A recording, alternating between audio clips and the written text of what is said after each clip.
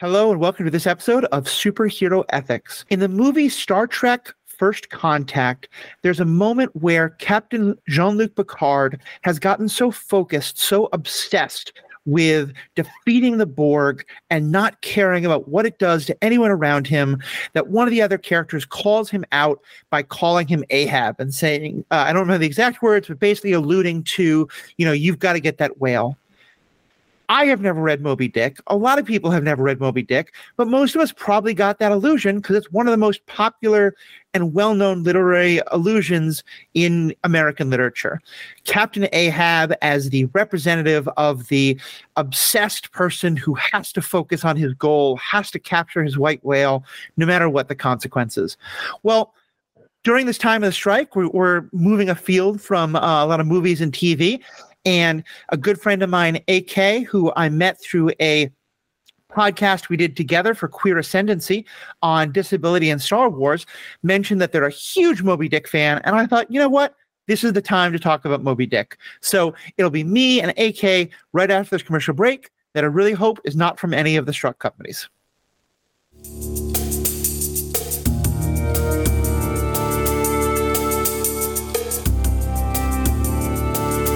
Welcome back. This is Matthew, your host. AK, I'm so glad to have you on here. You're a first-time guest. So why don't you introduce yourself a little bit and talk about yourself and kind of the stuff you do that's relevant to fandom and your particular interest. And let's just start with there. You and your interest in background in fandom. Yeah, absolutely. My name is AK or Ilza. I am a big-time nerd and a philosophy major who recently graduated college. I am somewhat of a content creator. I make a little bit of content on TikTok, as well as on Instagram, mostly surrounding the fantasy genre, D&D, lots of D&D content, a decent amount of Star Wars content, and a lot of disability content. I have Ehlers-Danlos syndrome. I'm a wheelchair user, and I love talking about disability in places people don't often look for it. So I wrote my thesis on Moby Dick when we were kind of talking about ideas for this episode and themes and stuff, and we were talking about disabled characters. My Discord name, which is Ahab, came up, and I think Ahab is a great character whose disability is often overlooked or trivialized as not a relevant part of his sort of narrative. I'm here to talk about that. Yeah, it's funny. So I'm going to confess, first of all, that I had not read Moby Dick before you and I started talking about this. There was exactly one version of American literature you could take in my high school where you didn't have to read Moby Dick, and I took it. And then when you and I started talking about this, I thought, let's see if I can read the book in like the 4 days before we record. So instead, like I said, I decided, let me go back and have the high school experience of Moby Dick. So I just read the Cliff Notes, which they apparently are called Spark Notes. Never heard of them before, but they did chapter by chapter analysis. So I'm going to have some knowledge, but I think in some ways, actually, it's good because I want to be a representative for probably a lot of our fans who either haven't read the book or maybe read it in high school some time ago, or maybe just BS'd their way through high school without having read it. And absolutely. I'm glad you mentioned the disability because I want to start there because I will say, again, the things that I knew about this book going in were it was very much about whaling, and it was about New England whaling specifically in the early to mid 19th century. That, like a lot of other books at that time, I'm looking at you, Victor Hugo, and Les Miserables, that it was a book that had a plot, but also the author/narrator would often say, oh, and now that we caught one of these whales, let me give you 3 chapters of philosophical meanderings on the nature of existence through the eyes of this particular experience we've just had. And I knew that, as I said, it was about this obsessive character who had to and wound up putting the rest of his crew in great danger. Spoilers, as I learned, everyone dies except for, the whale doesn't die and our narrator doesn't die, but everybody else does. One of the things that struck me was I am a person who is not only disabled, I'm an amputee. I have lost my leg. I've spent a lot of time talking to people about my thoughts on disability representation in media and particularly prosthetic use in media. No one has ever said to me, have you ever thought about reading Moby Dick? Because one of the main characters has a prosthetic leg. I know, it's absolutely crazy. And I think so Moby Dick, like as a canonical work, is literally everywhere. And it's, Starbucks, the brand, is named after a character in Moby Dick. And it's everywhere in our culture as Americans. I was going to say, not only is the brand, but I hadn't realized this until I read the Spark Notes. The character Starbuck is a person on the ship who is constantly questioning the captain, which is exactly what the character in Battlestar Galactica is, both the old and new version. So anyway, that was another cool thing I hadn't realized. Go on. Yeah, no, you're absolutely right. And the book has been analyzed a dozen times, or hundreds of times, and it's been called everything from a revolutionary work in queer theory to environmental studies to conceptions about imperialism and racism, and people have done all this really deep dive work talking about various allegorical elements of the book.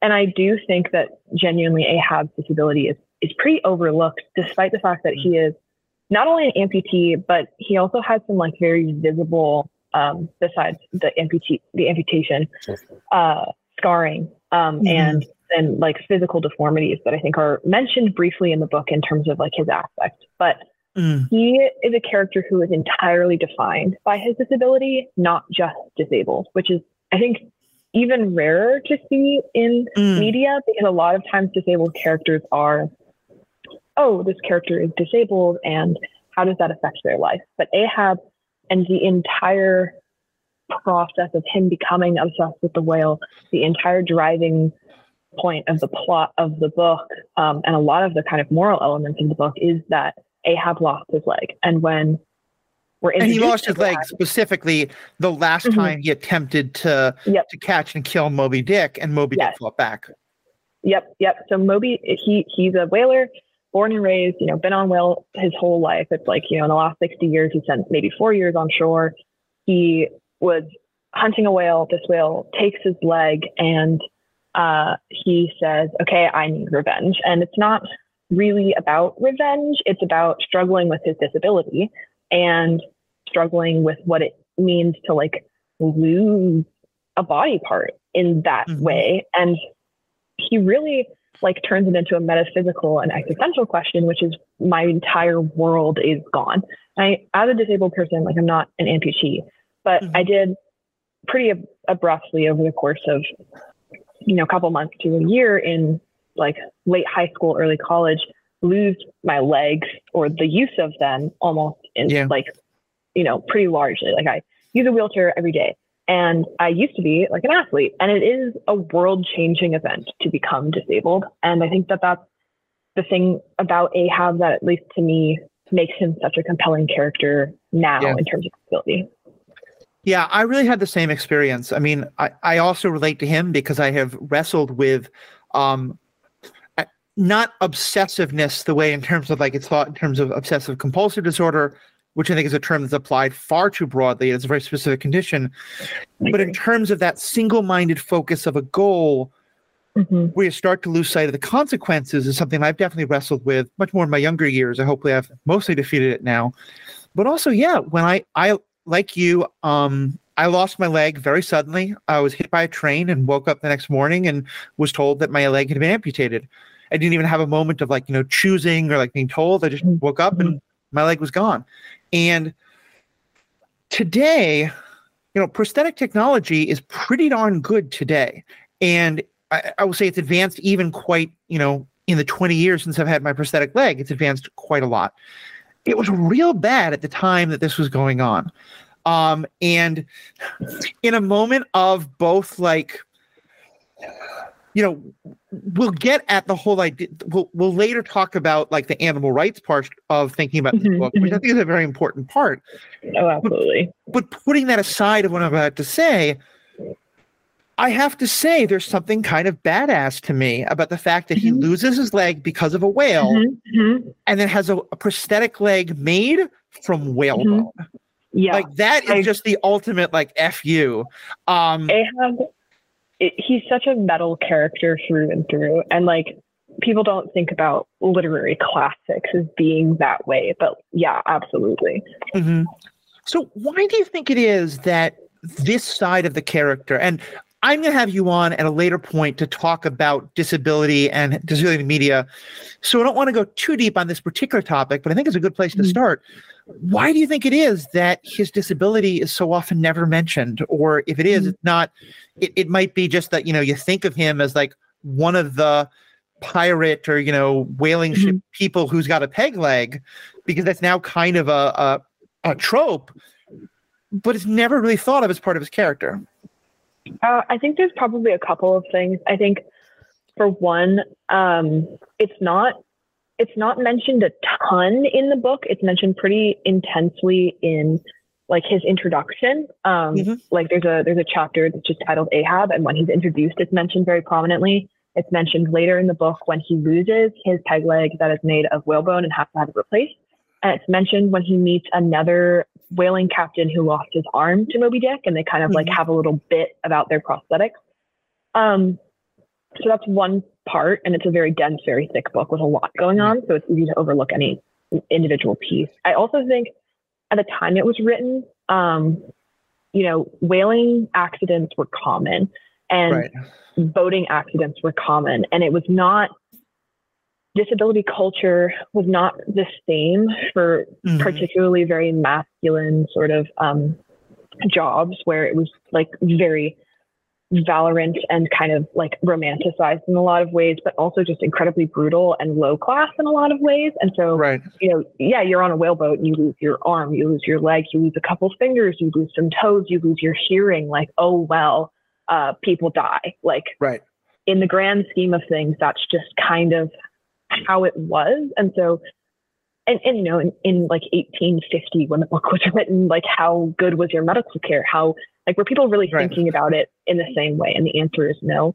But also, I think it gets brushed off because people, like, to me as a disabled person, reading the chapter where it's explained, like, Ahab used to be, like, he was a mean captain, but he was like competent and sane and smart, and like he was a good whaler. Like, he was a captain already. And then he loses his leg, and then he goes mad in the like 3-month journey that it takes the boat to get back to shore, because him and his amputated leg, which is, amputation in that, like, on a whale ship, your carpenter was your medic. So it's a brutal process. It's a painful process. You're not, like, who knows if we're going to live. He like laid in a hammock and went crazy. And this process gets described, and people are like, oh, okay, like, something happened, he went nuts, he wants revenge.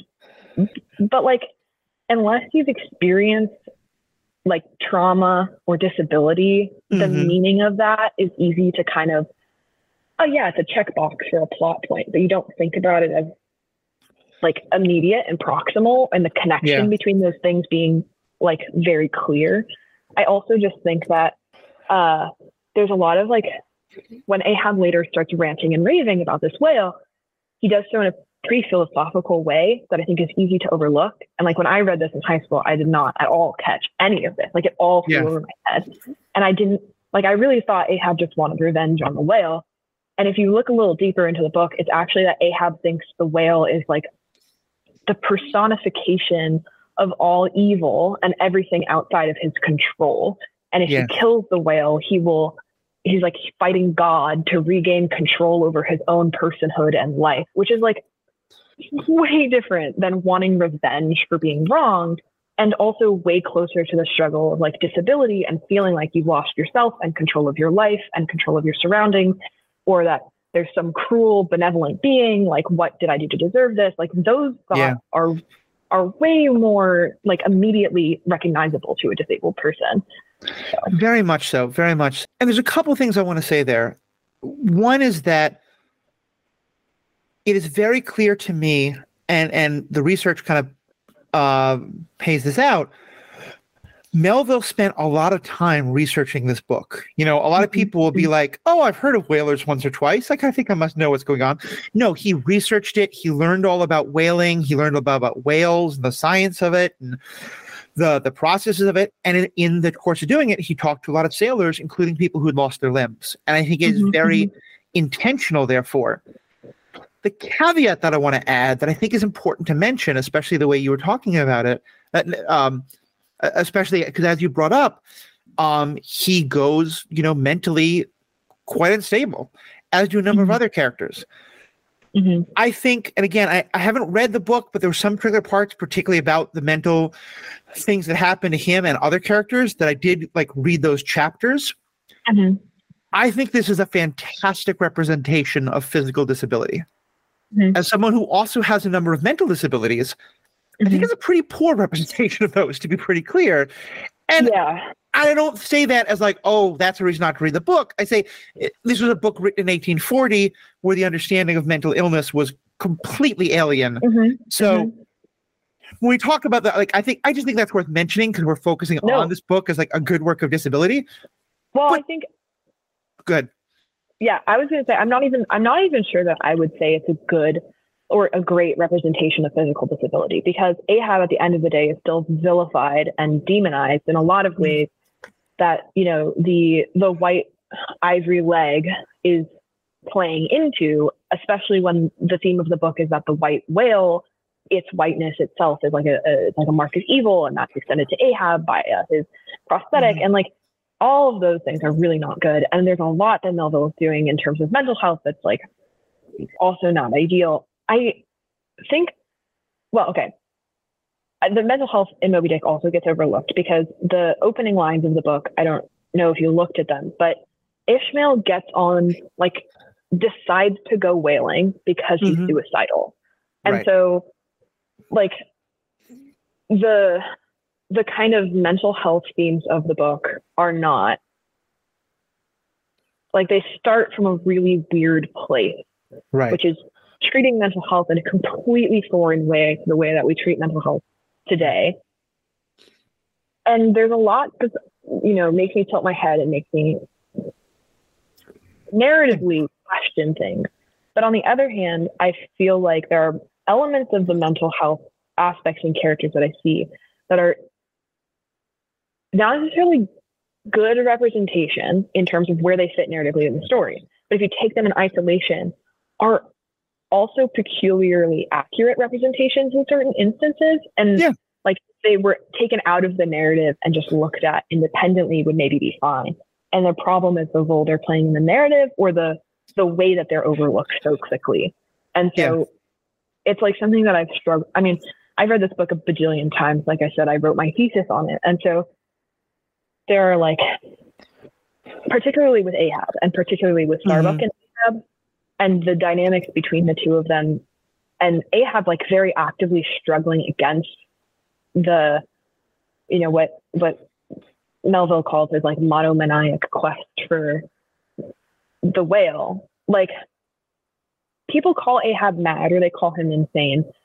And I really I refer to him as mad just in terms of using the literary kind of title, but I really don't know if Ahab is a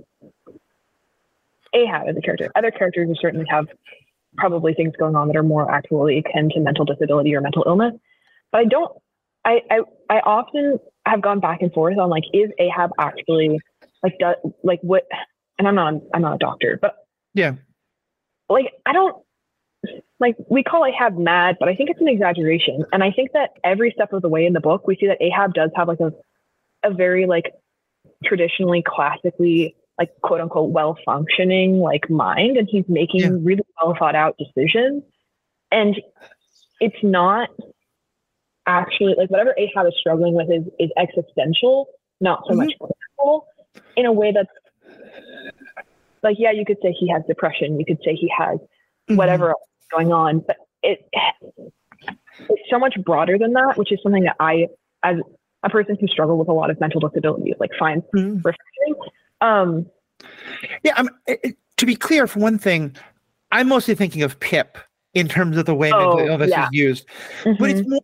But I think you're right. I think Melville, does have some accurate understandings of the way having your world fundamentally upset in the way it happened, both in the like the physical manifestation of it is losing his leg, but also there's the idea of, you know, humans hunt whales. Sorry, let me say that. Humans hunt whales. Yeah. In this case, because part of the idea is that Moby Dick like toys with them and like goes after the boat, like the whale hunts them. And so, yeah, I kind of my point is more just, I think this is in part because he probably had access to a lot of people who had physical disabilities. At this point in time, you wouldn't go and talk to someone who had mental disabilities because either they never knew they had, or they'd be in a sanitarium. Right. And so I think words like crazy and mad are thrown around a lot. And I would say I think you're right. I think there's something fundamentally lazy about saying, oh, this character is crazy, and therefore we don't have to ascribe any rationality to them. Because in truth, most people who have mental disabilities of some kind, from the, you know, very functional to the like unable to really connect with others because they're experiencing reality fundamentally different than everybody else, there is a rationality to it. It just often starts from very different first causes, or, you know, whatever it is, or again, they're dealing with reality fundamentally different than our own, or whatever it is. And so, I think with both Ahab and Pip, they experience things that are so different from what they have always thought they should experience, that their mental functioning starts to go in directions that the rest of us think are fundamentally not okay, with in some cases good reason. But to just call it mad as though that means like, oh, he might come out with, you know, a teapot on his head tomorrow is not accurate. I'm wondering, like, because I have thoughts about the portrayal of Ahab, and I spent more time with the character of Ahab, but I'm wondering like when you're talking about the portrayal of Pip, what things kind of stood out to you? Because I want to try and like stick in that kind of realm. Well, and let me give at least my understanding of a 30-second version of Pip, again, for those who don't know. Ahab is the captain, Ishmael is our narrator, and he's a fascinating character in his own. Pip is a young black boy. The treatment of race is very interesting in these books, and we'll get more into that. Yeah. But I think there's supposed to be some he has a Southern accent. I think there's supposed to be some indication that he's an escaped slave or a freed slave, or maybe he's the child of freed slaves. Certainly this is, you know, all this is happening in the boats are all launching from New England, which was at that point really a hotbed of abolitionism. So there were a lot of escaped slaves there. But he's a young boy who is like he's supposed to be like 11 or 12. And he's the cabin boy on the ship, but he's definitely looked down on by everybody, both because of his age and because he's black. And he has real trouble following orders, in part because he's 11. And as they get into the portion of the book where they're actually hunting whales, you learn an awful lot about how that process works, and that, you know, this is long before harpoon guns. This is when you had the main whaling boat, and then basically kind of rowboats would go out with someone would throw a harpoon, and then there'd be line attached, and the other person would have to like help. And he's in one of those boats, and he screws something up, and so they have to let go of the whale because he basically screws up because he's terrified when the whale comes to get him. And in the course of that, he's thrown overboard, and he's rescued by one of the mates, who are three of the only white people on the ship. And we'll definitely talk about that in a bit. And the person who rescues him, Stubbs, is kind of angry with him and says, look, if you do that again, I'm going to leave you behind. I'm not going to rescue you. That situation comes up again. He again panics, 11-year-old boy, and he panics and screws things up for the other whalers, and they just leave him behind. They leave him in the water to while they go and try to finish off the whale. And he is rescued later. And as I understand it, basically like something in his mind cracks because of that. Because he just has, in his mind, he has died. And it's the experience of almost drowning. But it's also the experience of being left behind by the people. And then as Ahab becomes more and more kind of off kilter, him and Pip become closer and closer. And he often kind of talks about Pip being the one who understands him. So that's kind of my understanding, again, from the Spark Notes. But I did read a couple of the specific chapters too. how much do you think that fits or doesn't fit with? No, I think that's basically perfectly accurate. And I think both Pip and Ahab like are described as crazy, or described as insane, or described as mad. And I think those words are used. Pip falls overboard, and I think the phrase, and I could be wrong, I'd have to go look, but the phrase used is like his body survived, but his soul was drowned. Like he's waiting in the water for hours, which is like impressive. Like it's a very long time that he gets left behind, because they're hunting whales, and you have to follow the whales. Like the whales are running, like, and so it's a very long time before he gets picked up. And when he gets picked up, it's not just that Ahab is closer to him or like feels like he understands him. It's that Ahab thinks that Pip is now like some sort of like that there's some real deep meaning that Pip has access to that other people can't reach. And there's a lot that kind of goes into all of that. And the words madness, the words insanity, the word crazy are thrown. But really what is portrayed is that both of them have been through extremely traumatic experiences and bond in a silence over the kind of like camaraderie of that traumatic experience. And Ahab's relationship with Pip is, I mean, it's uncomfortable by nature of Pip being an 11-year-old boy and Ahab being like a 60-year-old man. Like, but it like Ahab almost elevates like this really traumatic experience that like obviously does mess Pip up mentally. Right. Like an 11-year-old being in that situation, regardless, they're going to have some serious like trauma coming out of that.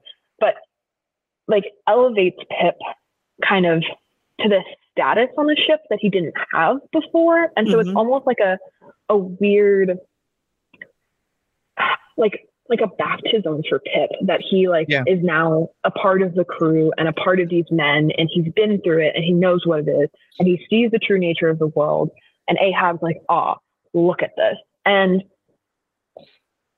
in terms of the mental health kind of dynamics going on there, Melville is very clear kind of at every step of the way that like whatever is going on with Ahab, he's not lost any of his intellect. And like he says that very clearly. Like he says very clearly that like Ahab, quote unquote, goes mad, but he loses none of his intellect, which is like part of the horrifying part, is that he's smart enough to know like exactly what he needs to be doing. He's in touch enough with the world that he's like making these decisions. And Pip, Pip is 11, so Pip doesn't have that intellect in the same way. And so Ahab kind of like touts him as pure, or like, I don't know, somehow like, I'm honestly thinking about this now and like I'm making connections and things, but like, Ahab's obsessed with the white whale, and Ishmael goes on this long rant about how the blankness of the whale is what's so horrifying about him, but also so cool because it's like, it's the thing without color. It's the like, if you're at all familiar with Taoism, it's like the uncarved block. It's like the ultimate unknown blank slate. And Pip kind of like becomes that for Ahab, but in a positive sense, like personified in a person and an ally. I mean, as I said, we're going to talk more about how race is portrayed in this. But I do think in that regard, the fact that Pip is black and is described as fairly dark skinned is very important, because he is also that if Moby Dick is the epitome of evil through his whiteness, then Pip in the blackness. And we'll talk more about the racial stuff to be sure, but I think that's definitely a part of it. Two quick things though I just wanted to add from what you were just saying. First of all, if part of you are wondering how Pip survived in the water for some time, it may be because you made the same assumption I did, which is that this was whaling in the North Atlantic, because that's what we tend to think of, is that, and there certainly was a lot of whaling done there. Yeah, that's not true. This book takes place. It starts and ends in Nantucket, but most of the book takes place in the South Seas. Like they go and they sail around the bottom of Africa, and most of the book is in what's now like Java and Indonesia and stuff. So the water would be warm enough for him to survive that whole time. That blew my mind. The idea that people were going all the way from New England to there, especially because as we learned, they're just doing this for oil. Like they're leaving the carcasses almost entirely left behind. The other thing, though, is, and I think this is where we kind of wrap up the mental stuff and the physical and kind of move on to some other things, but I think it's worth mentioning. in kind of an odd foreshadowing in my life, before I lost my leg, I was working in a disability rights law firm. And one of our client groups was often people who were mentally, had mental issues and were seen by others as mentally ill. This was in the late 1990s. And often there would be lawsuits brought by their family or others of like, they have to be medicated. They have to, force them to be normal. And we were trying to really push back against that. And one of the definitions that we used that is now, I think, fairly commonly used is that the only point at which mental issues become something that, obviously we want to help everybody to have the mental health that they want to have, that the only point at which mental illness becomes a significant problem where intervention might be needed, even if they're not wanting it, and even then it's very dicey, is when they're actually posing a harm to others. And that I think that's one of the things that I think a way that we can talk about Ahab becoming a villain here is that for him, I think if at the end of the book he was like, I'm going to go off on my whaling boat and on my little dinghy and go to hunt Moby Dick and you all go safe, it's a fundamentally different book. It's that, like Picard was doing in First Contact, I think that's such a brilliant analogy for it. He's putting everyone else in danger, and as it turns out, leads everyone else to their death, despite numerous people. Go ahead. No, and yeah, I was going to say, and the thing is that he was like very actively and very clearly warned by both people who are on his ship and people from other ships who encountered this whale. Yeah, and I think that's I think that's where you can start to say, like, that's when, when your mental focus on something, when your trauma is causing you to do harm to others or to lead others into harm, then I think it's really worth like looking at that as a problem. And I'll say because of that, like you said, I think some of the feelings that Ahab goes through are things that most people, I don't say most, but that many people who have been disabled, especially many people who've had it, as you said, kind of a traumatic way, and certainly for me as a fellow amputee, I really related to.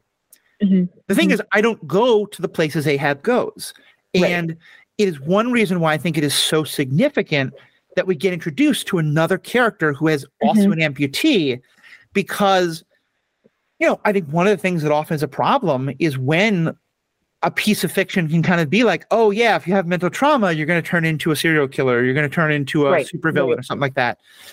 And having another character who has had their understanding of their self, of their body, of their place in the world so fundamentally changed because they lost a limb from Moby Dick, who very pointedly doesn't have the experience, to me that made it feel so much better, because it is Melville clearly saying, I'm not saying that everybody who loses a limb is going to go in this direction, but that if you lose that it is losing a limb that caused was a big part of at least causing Ahab in particular to go in this direction. It makes it a particular story instead of a general one. Yep. And I think that, we don't see the other, the character that you're referring to is named Captain Boomer, and he's the captain of the ship that the Pequod runs into right towards kind of the end of the book. And it really, so we see mental illness in several other characters who are all not causing harm to others in the way that Ahab is, and managing their mental illness in more responsible ways, although not necessarily all responsible ways. But we see a pretty broad diversity, again, starting with Ishmael in chapter 1.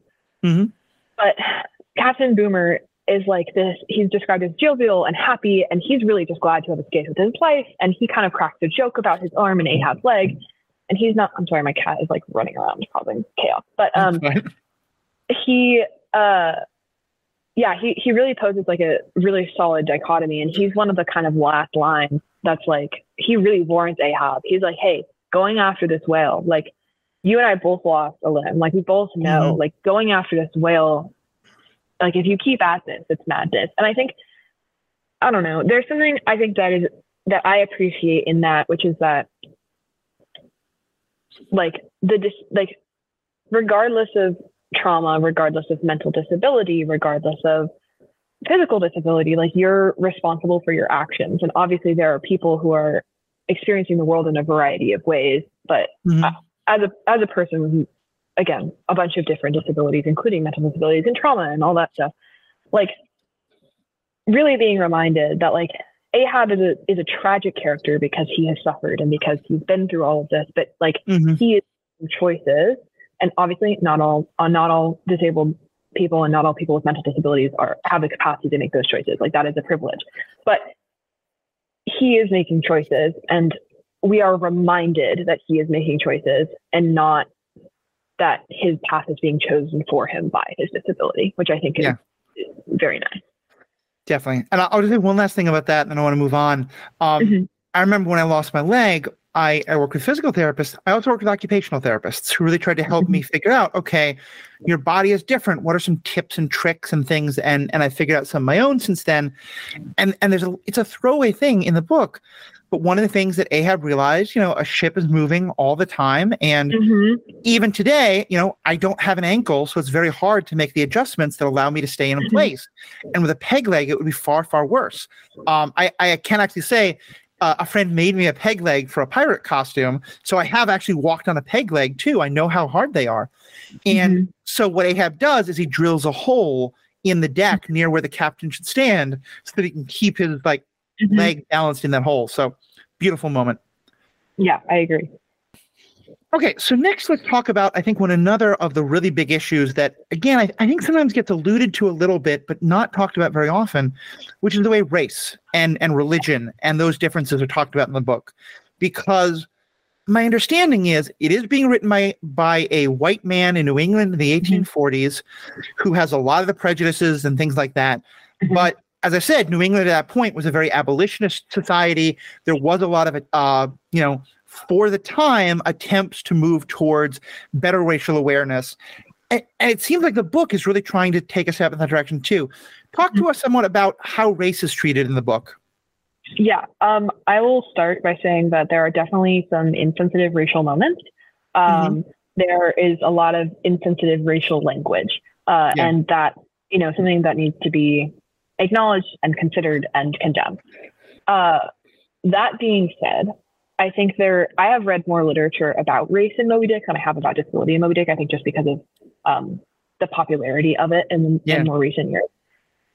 And there are some really cool things going on with like race and colonialism and religion in Moby Dick that are way ahead of their time.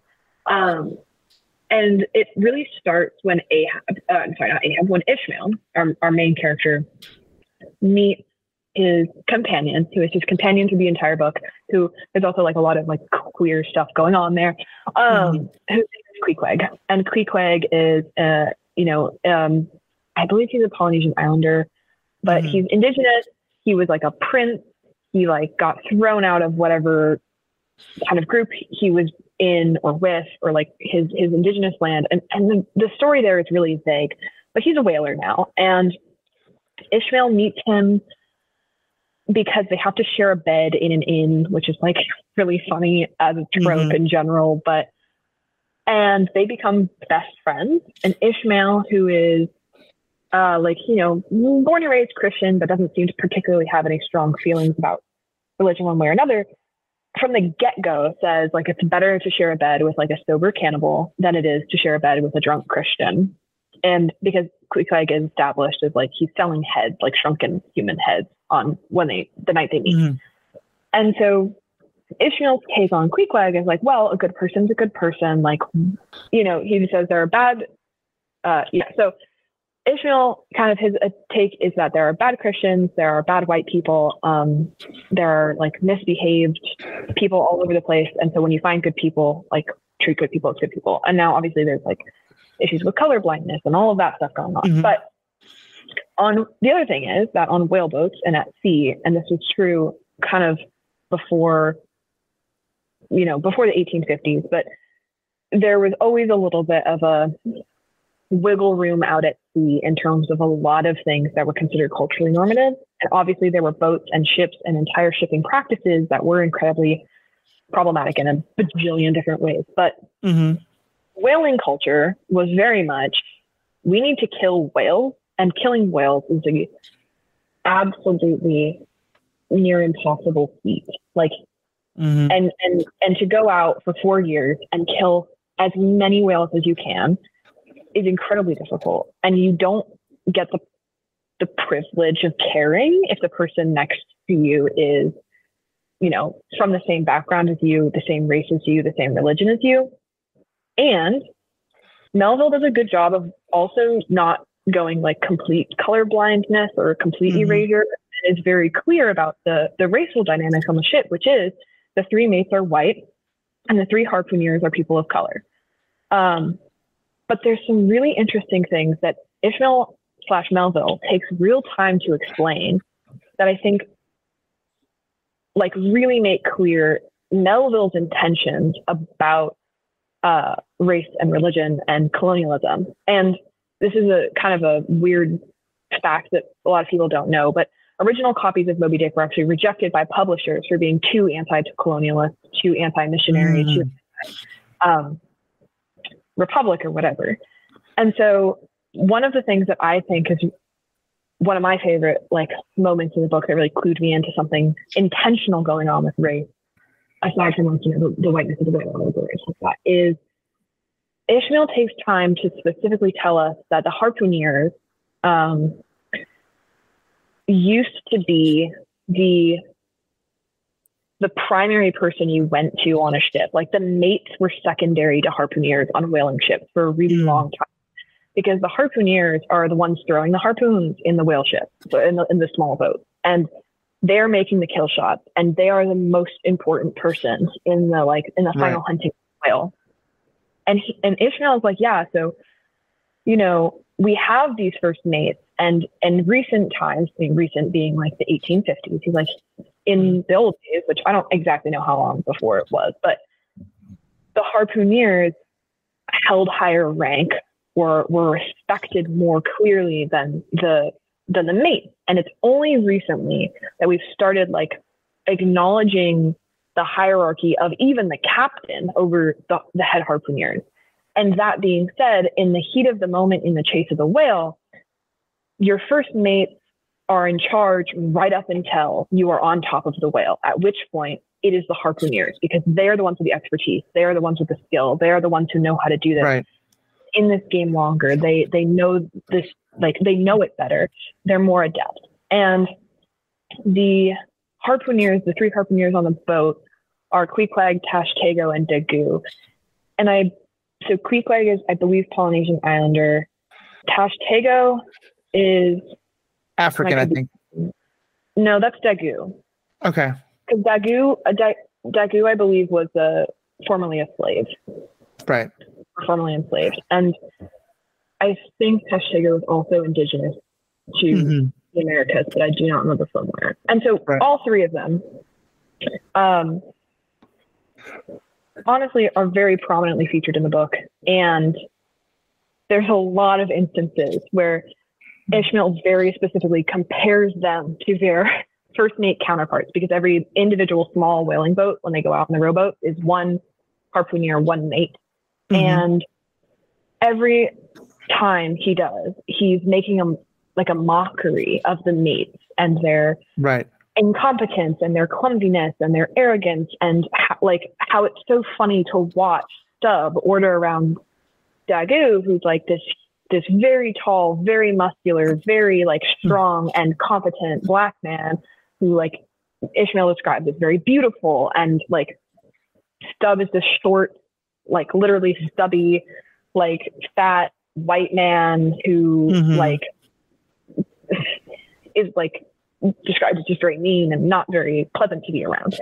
And you know, over and over and over again, Ishmael emphasizes that like this dynamic is just like odd and backwards, and that the mates are like there, but are they really necessary? And they're the ones causing a lot of problems, and like being like they are the difficult ones on this otherwise relatively harmonious ship. And at the end of the day, Tashtego is the one who, when the ship is sinking, like is the last person kind of standing, like flying a flag. And there's a lot to unpack in terms of those 3 characters alone. So we can, I guess, just start there. I mean, one of the first things I noticed, and I think from what I understood, this is subtler than some of the specific race stuff, but I think it's definitely there. Part of the sort of anti-colonialism message is the book, it winds up therefore being about that these indigenous people are hunting the whales that are in their like native areas, so and like, again, not to say that all the South Seas are the same. It's a bunch of different countries and different, kingdoms and individual groups, but still it's their part of the world. But in order to do that, they have to travel all the way around the world to get to America, and then under an American ruled boat, go back to their own home waters to hunt the animals that live in those home waters, to then go all the way back to the Americas to sell the thing that they got there, and then maybe they'll get a cut of it, with the white people getting a higher cut. And so that alone is, I think, a very striking, bit about the way white, colonialism sucks out the resources from an area. Yeah. But also, go ahead. I was going to say, no, go ahead and finish. Yeah. I'll ramble again. But then also, I was really struck by so much of the way Ishmael and Queequeg get to know each other. Ishmael gets to be the audience avatar character of, he does see him as a savage, see him as a cannibal, because those are the myths that have been taught to him. And that through the course of the book, that is changed pretty fundamentally. And I think a very good example of a similar kind of story is for anyone who's read Huck Finn. The dynamic between Huck and Jim is very similar. Like in both books, both Mark Twain and Herman Melville are trying to write anti-racism books. They're creatures of their times. They both use a lot of racist language that today we would find very problematic. But it's a very similar kind of story. And in a moment that I found that was both touching, but also I think showed the limits of Melville's cultural knowledge, which again is understandable. He describes Ishmael coming across Queequeg during a time of religious ceremony for him. And there are elements of it that feel very Islamic, and which does make some sense. Indonesia and some other parts of the South Seas were Islamic countries going back to the times early after Muhammad himself, someone 10 centuries or more. But also he's worshiping an idol, but also the time is called something that sounds a lot like what we today would hear as Ramadan. And I don't know to what extent Melville thought that the people of the South Seas had practiced religions, or they may have had some contact with Muslims, and so some of that had bled in, because idol worship is very, very, very, very, very much not Islamic. Or if that was him sort of trying to say, here are things that foreign religions would have, because he didn't understand Islam.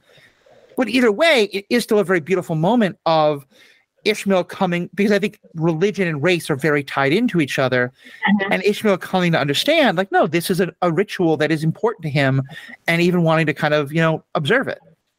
And so in that kind of scene, Queequeg is praying to a little idol who's called Yojo or Yo-Yo. I've heard it pronounced a variety of ways. I don't know if it's an actual figure or not. I haven't done enough research into that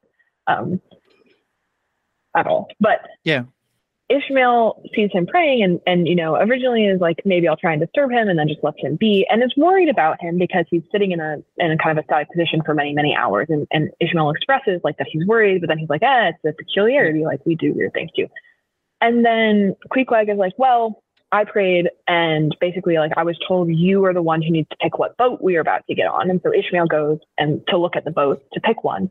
And Ishmael then encounters a character named Elijah, who the prophet Elijah, who kind of prophesizes to Ishmael about which boat he should pick. And so it's a really interesting, both of these two characters with these two different religious backgrounds are receiving some sort of divine or religious intervention or whatever that's pushing them in the same direction and with each other. And then later in the book, Ishmael both brings Queequeg to church with him, but also prays with Queequeg, and there's a lot of religion mixing that happens on the boat. And I think it's all very intentional. And I think here was an area, I mean, as someone who's really studied Christian history, I know that the time that this is taking place, New England in the 1850s, or the book was published in 1851, this is during one of I think it's called the Second Great Awakening, where there was incredible religiosity, and it was anti-slavery, a lot of especially in New England, but it was also very strict on like who was going to heaven, who was going to hell, and things like that. And a great deal of religious,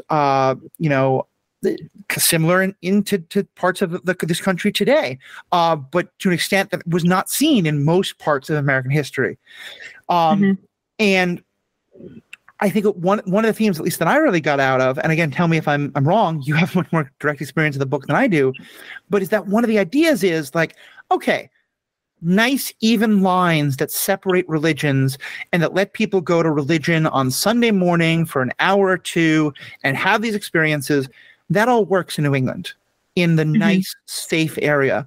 But that when you are in this sort of primordial battle with nature in the midst of the ocean, and there's typhoons, and there's storms, and there's electricity in the air, and there's this primordial force of evil, as one of them sees it, at least, in the force of this whale, religion is now kind of any port in a storm. And it's kind of like all these different things can have meaning because we are just tiny and insignificant at the hands of God or the gods or whatever it is.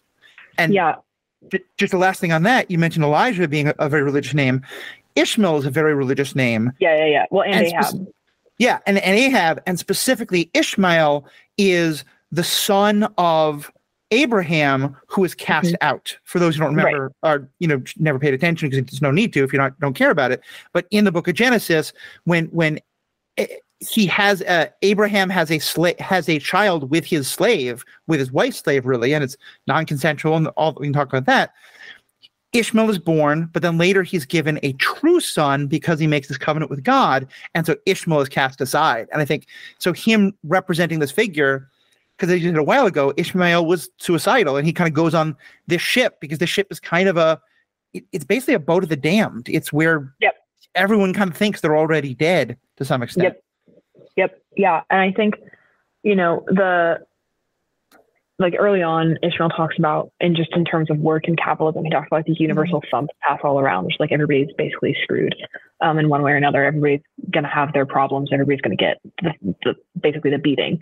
And then later in the book, there's a chapter titled Fast Fish and Loose Fish, which has really, really clear, like anti-colonial, anti-imperialism through lines, but also pretty strong, like unifying narrative also about like religion and culture, which is that, so when you're whaling, there were specific tags, specific harpoons used to mark whales, which was basically like, we are in pursuit of this whale, do not capture. And that was called a fast fish. And then a loose fish was an unmarked whale. So a whale that was like up for grabs.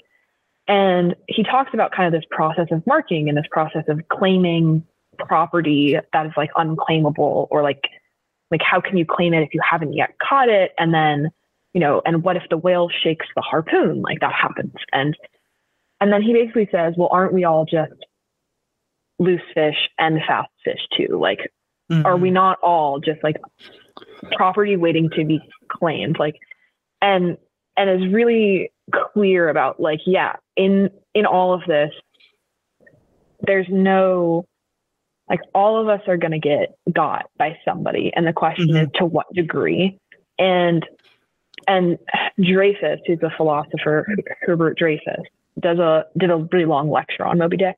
And he calls Ishmael not a polytheist, but a polyreligionist. And so saying like one of the main themes of the book is Ishmael exploring not just dabbling in like multiple gods, but genuinely dabbling in multiple religions and like full religious sets of practices, and finding out what that means for him. And,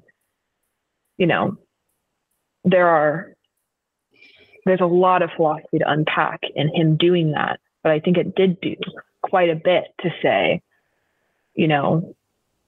regardless of religion, regardless of race, regardless of background, these snap judgments that we're making about people are really not good. And realistically, like the snap judgments you're making about these people who have been conquered, these people who have been claimed, these people who have been, who are fast fish, like you're next, like, Yeah. And yeah. And I think there's a couple of points there. One, just on the religious thing, my own branch of Christianity shares a lot in common and shares a lot of historical roots with what would eventually become both Unitarianism and Universalism, which were two different schools that then kind of merged together. And Universalism is very much a product of New England philosophy, and it comes much later. But a lot of the early Universalists look to Melville as one of their kind of inspirations, and that this book is one of the ideas of what eventually becomes Universalism.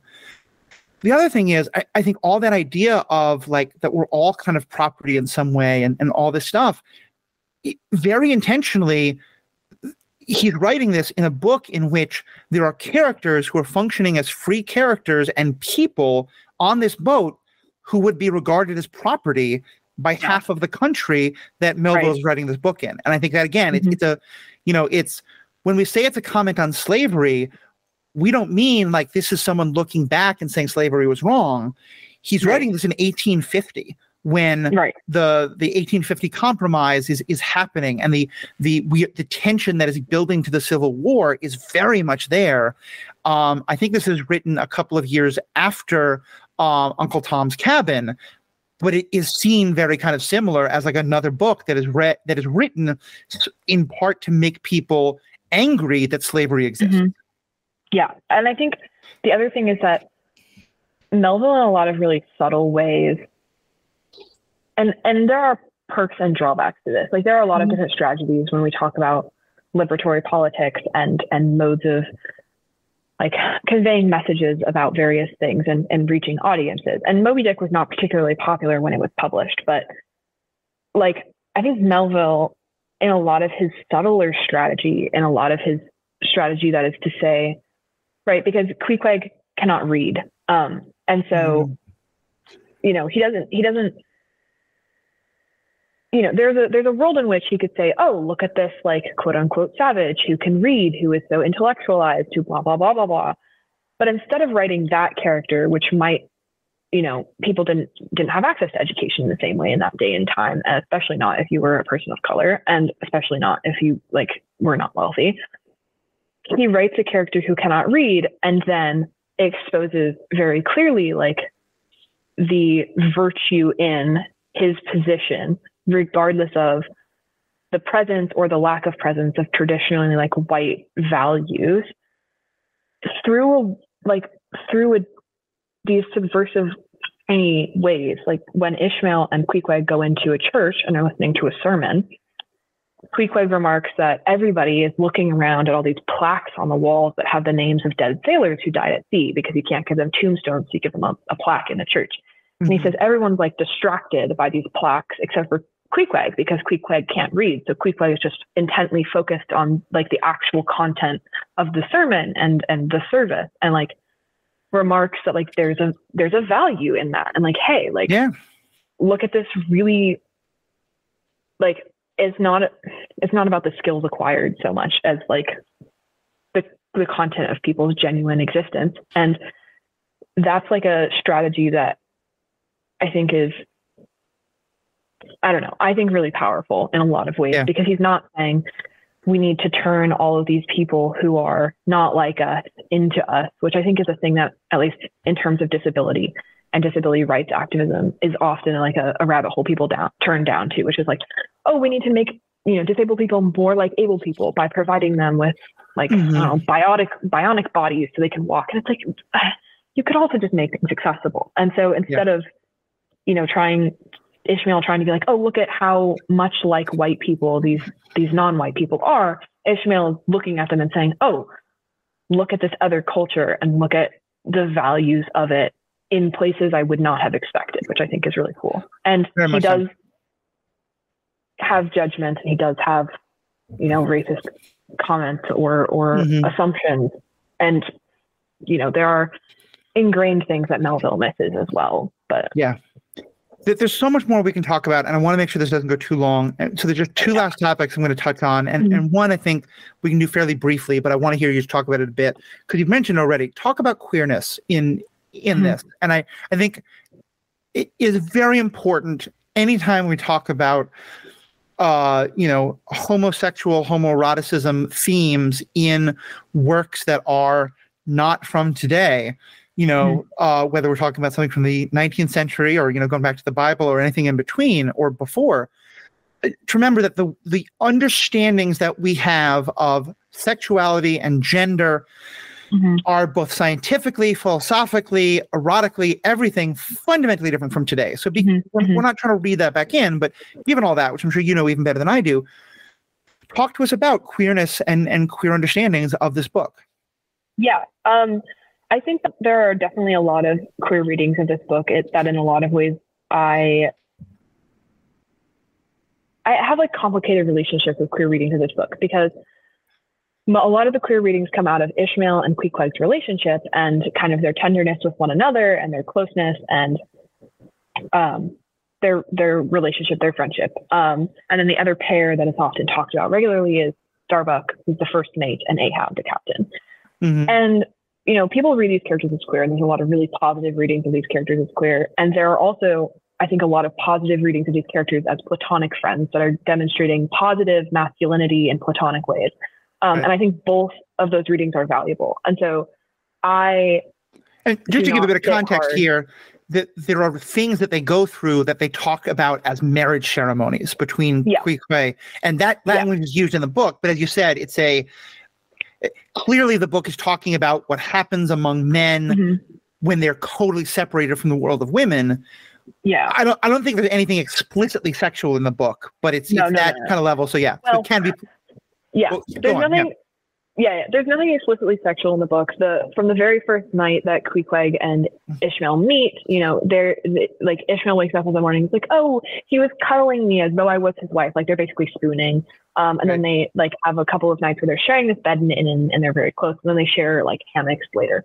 And like it's in the modern age, it's really hard to read that and be like, like what's going on there? And the same is true of some of the closeness that Starbuck and Ahab show. Like Ahab in the very end, when he knows he's going on to chase this whale for the third day in a row after injuring himself and losing his prosthetic and injuring other people, like tells Starbuck to stay behind because he like loves and cares about Starbuck. And again, it's like hard to not read that in a way that is, questioning whether there's a romantic sort of element there. Right. And Melville never does anything incredibly explicit.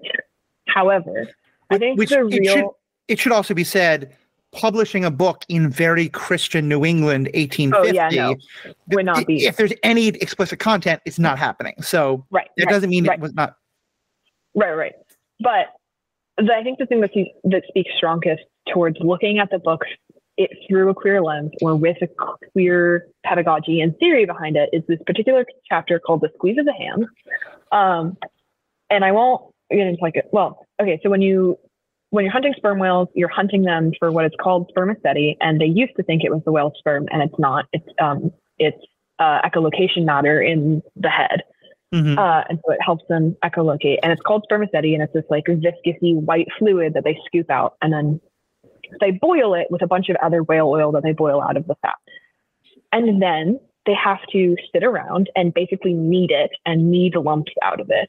And so there's this chapter called "The Squeeze of the Hand" where Ishmael sits down and is squeezing sperm, because it's abbreviated to being called sperm, and has this incredibly odd description of squeezing sperm alongside other men, and how if all men could just squeeze each other's hands and squeeze sperm into each other's hands, the world's problems would be solved. Yeah. And then the immediate next chapter is then castrating the whale and turning the whale's castration skin into a cassock.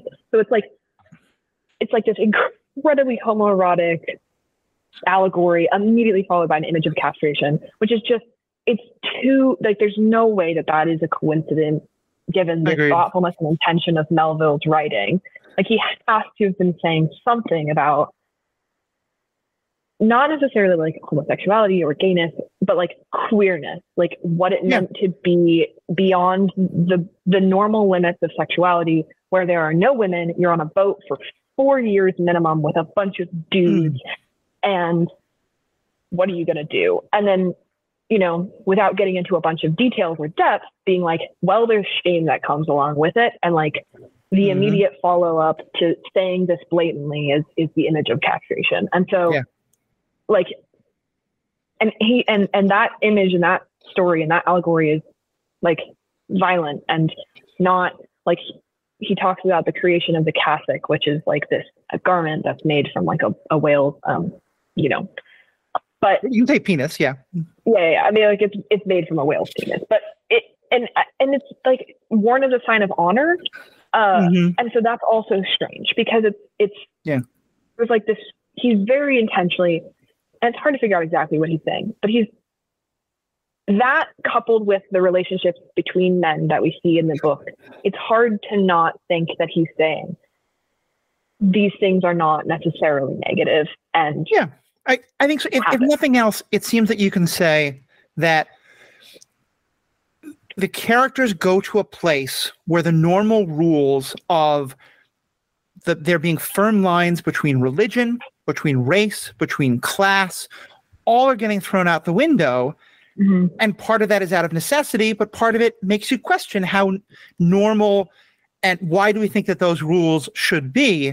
And I think gender and sexuality are also things there, but writing at a time when, again, it's not to say that like he's to put our concept of homosexuality onto that doesn't make any sense, but certainly that they're asking the questions that continue to be asked much later.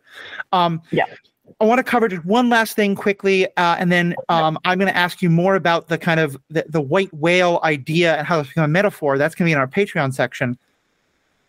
But, you know, Paul Hoppy is my normal co-host or frequent guest, as he would refer to, or frequent guest, as they would prefer to be referred to. They're vegan and they're off. You know, I would have loved to have them on this podcast. I don't think there was any way they could have gotten through this description. But they have, not just that I want to ask this for them, but they have gotten me to think about animal rights much more so. This is a book in a culture where sperm whales are seen simply as creatures that we can kill, even though we're being incredibly wasteful of them. We're just taking the oil from them. That is fully accepted.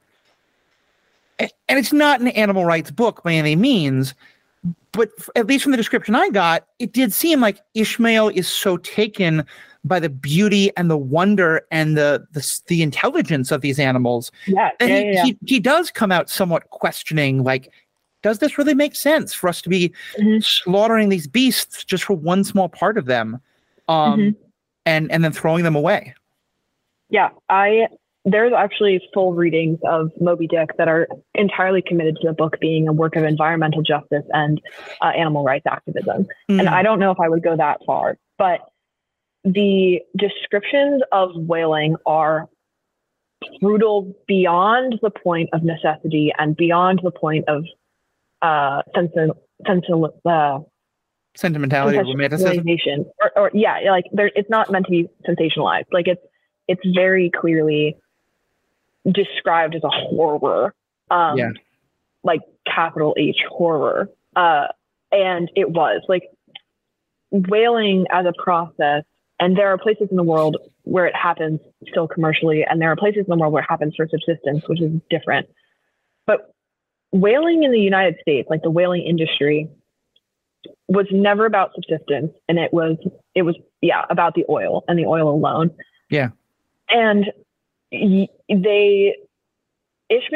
is like horrified and disgusted and says that pretty clearly, and then spends a long time talking about how like these are intelligent creatures. He juxtaposes them with the sharks, which he calls non-intelligent. He's like, somebody beats a shark with a shovel. Like I don't know how. Like he doesn't care as much, which is not necessarily the best take if you're talking about animal rights, but right.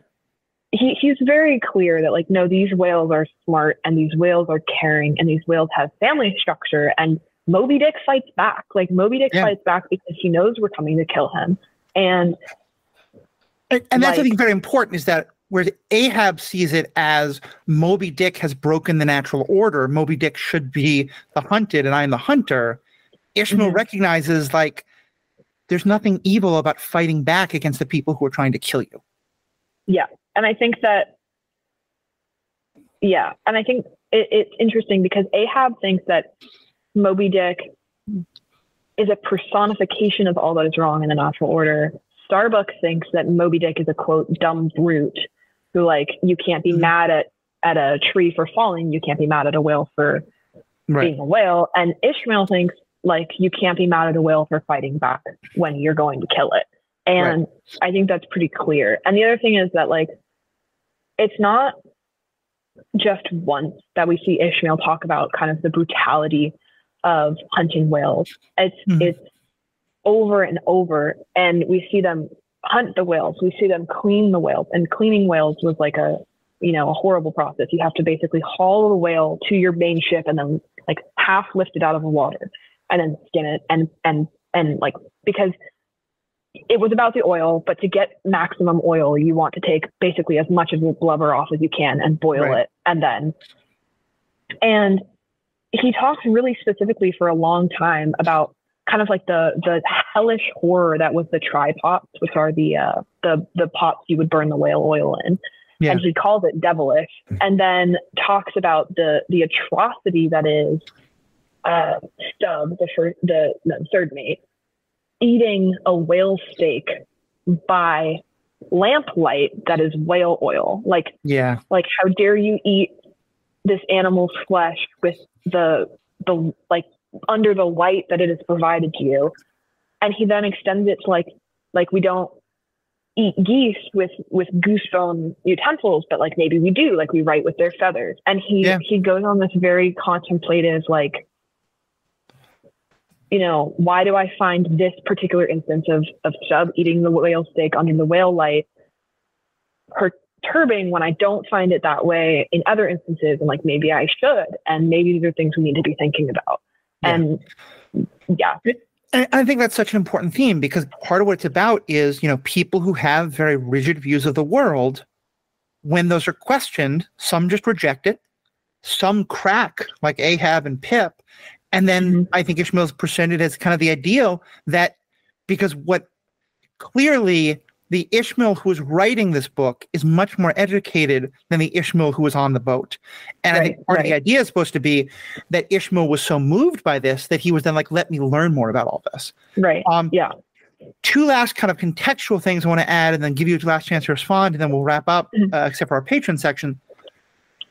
One is that the Christianity of this time was very, very anti-nature. It was very much about, like, you know, the reading of, you know, Genesis, of that there was this primordial, crazy, wild nature, and that God tamed it, and that God brought forth creation by defeating Leviathan, a whale creature, by the way, very significant, and that's mentioned in some of the sermons. And that, you know, this that man is tasked by God to tame nature, and that part of that is to make the animals all submit. Part of that is that, you know, indigenous peoples, both in the Americas themselves, but also in the South Seas, are seen as like too, you know, wild and nature bound, and they need to be taught to wear clothes and to worship Christ and to drink whiskey like civilized people. Giving alcohol to indigenous people worked out so well, although very intentional in many cases, to be sure. So that's one part of the context. And then the other thing is, and I think this is something that they comment on very specifically, whaling was very romanticized in the literature and the art of the time. And Ishmael goes on these long rants about, long treatises about how no artist has ever really fully captured what a whale really looks like. And that the accounts of the whales are, and it feels at first like why is he doing this? Until you kind of put it all together and realize he's trying to say, all of you who are romanticizing this are wrong. You don't understand whales. You don't understand what really happens on a whaling boat. Your romantic myths of this are all wrong. Yep. Yeah. And I think that there's a chapter that kind of summarizes those notions very well, and is like one of my favorite chapters of the book. It's very early on. It's called The Lee Shore. A character, it's like one of the first character death appears in that chapter, and it's very short. And the gist is that Ishmael gives this whaling or this like sailor piece of sage advice basically, and is like, a lot of people think that in a storm, you want to turn towards land for safety. You want the tame, calm land. But if you turn towards the lee shore, which lee word is like downwind, and in a storm, you'll be dashed against the rocks. Like you will not be able to control your boat as you go to shore. You will die.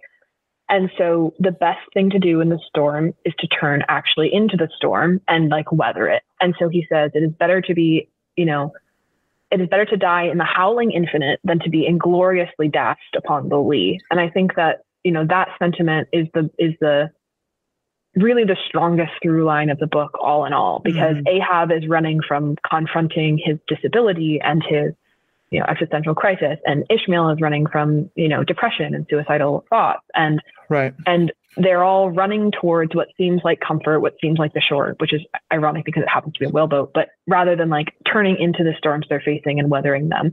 And I think that's true of the religious kind of elements at the time, the sentiments of colonialism. And like, instead of fixing their own problems at home, people were running to where seemed like safety, where seemed like fun, where seemed like new. And it was the cause of a lot of problems and a lot of death. Definitely. Well, thank you so much for being a part of this. You've been, I'm so glad that this gave me the inspiration to read the Spark Notes. I should read the full book sometime, but to learn much more about the book and its world. And you've been such a font of great information and insight. I'm definitely gonna have you back on more podcasts. But for those who do want to find you more, where can they find you? I know you said you do some content creation. I love your TikToks, especially. Where can people find you? Yeah. TikTok is great. My username is AK Maiden, and there's like an underscore in between. And then I do art on Instagram. My Instagram is Iron Kingdom Adventures with an underscore between each word. Nice. And yeah. And we'll have links to that in the show notes. Of course, you can find all the ways to make contact with us. I know I've been bad about feedback. We're going to do a feedback episode soon. And then starting going forward, we'll make sure to include feedback in every episode. I have a kind of a backlog of episodes, so I promised that, but then it's going to be a little while, but I promise you we're going to get to them. And then I'm going to be much more on top of having feedback regularly. I'm going to try for at least every second episode or every third episode at the bare minimum. And of course, but on our website, theethicalpanda.com, you can find all the ways to contact us, email, Twitter, TikTok, etc. You can also find information on our Patreon. I'll be honest, I had a lot of Ahsoka was something I was really looking forward to trying to capitalize on. Every time there's a Star Wars show, my numbers go way up, and I really had a whole plan of publicizing in advance. I'm putting all that on hold. And, I'm not asking you to make up that. I am choosing to make that sacrifice because I think in capitalism, sometimes you got to put your own self-interest behind what is a larger group needs. And I'm going to support the strike. But if you think this would definitely be a great time to support the Patreon, if that's something you feel about. It's only a couple of bucks a month. And for that, you get ad-free episodes, you get the bonus content. And during the strike, 25% of everything I make on Patreon, I'm going to be donating to the strike funds that are helping keep people afloat. We know that the producers literally want to starve out the writers and the actors. These funds help stop that happening. Donate directly to them if you can, but also know that some of the Patreon money that you're able to give is going to go directly to that. So on behalf of both of us, thank you all so much for listening. We have spoken. All right, to our patrons, welcome back. We're going to keep this pretty short, but I just want to ask you, we don't really get to talk about it, but as I mentioned at the beginning, one of the things most people know about, one of the first things people think about when they think about Moby Dick is that idea of it's the perfect allegory for someone who is totally obsessed with something. And, so it's often used as like when someone just refuses to stop a pursuit, whether it's romantic, commercial, political, economic, whatever it is, they're described as an Ahab character, or that's their white whale.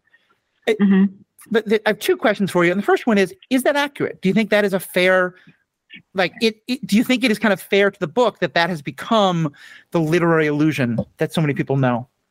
I've seen it used properly and I've seen it used improperly. I think a lot of times it's like people want to conquer something. And so like, oh, that's your white whale, like finishing, like, oh, I really need to finish this book that I haven't read in forever, like Infinite Jest or something. He's like, oh, the white whale. And it's like, that's not quite right. And sometimes it's something that somebody is like really eating someone up. Like, you know, I really need to get this part of my life together. I really I just absolutely have to, like, I don't know, beat so-and-so at X competitive thing or even myself. And I think those are a little bit more accurate. I think generally it's a pretty fair kind of statement. It's a pretty fair, like, assessment of a surface reading of the book. And I think sometimes it's really apt because, especially when people are saying it in like hey, this is your white whale, like, you're really going for this, then it might be detrimental to you and others. I think those are the times where I feel like that kind of phrase is best used. Yeah, I feel like especially that detrimental to others, you know, and whether that's, sometimes it can be like the people you're in a relationship with, but often it's the idea of you are responsible for others, whether it's a company or an army or something like that. And then it's when it is you, that you are putting your personal need to accomplish this very specific goal. And in doing so, you're putting others in danger, whether it's economically or, you know, physically or whatever it is. So with that, the second question is, give us some examples of where you think it is well used. And I guess maybe I'll start with that Star Trek example I brought up. We are a, you know, kind of geeky content-based thing. I guess I'm assuming you've seen the movie. I don't know if you have, but if you've seen it, do you think that is a good use of it? If so, and either way, what are also some other ones you would bring up? Yeah, I think that is a good use of it. I think I've seen Star Trek use Moby Dick references like a couple of times, you know, Khan and you know, Khan, all of that is the... Yeah, and Wrath of Khan, the second movie, very much. He literally he quotes Ahab, like he's aware that he's Ahab and he doesn't care.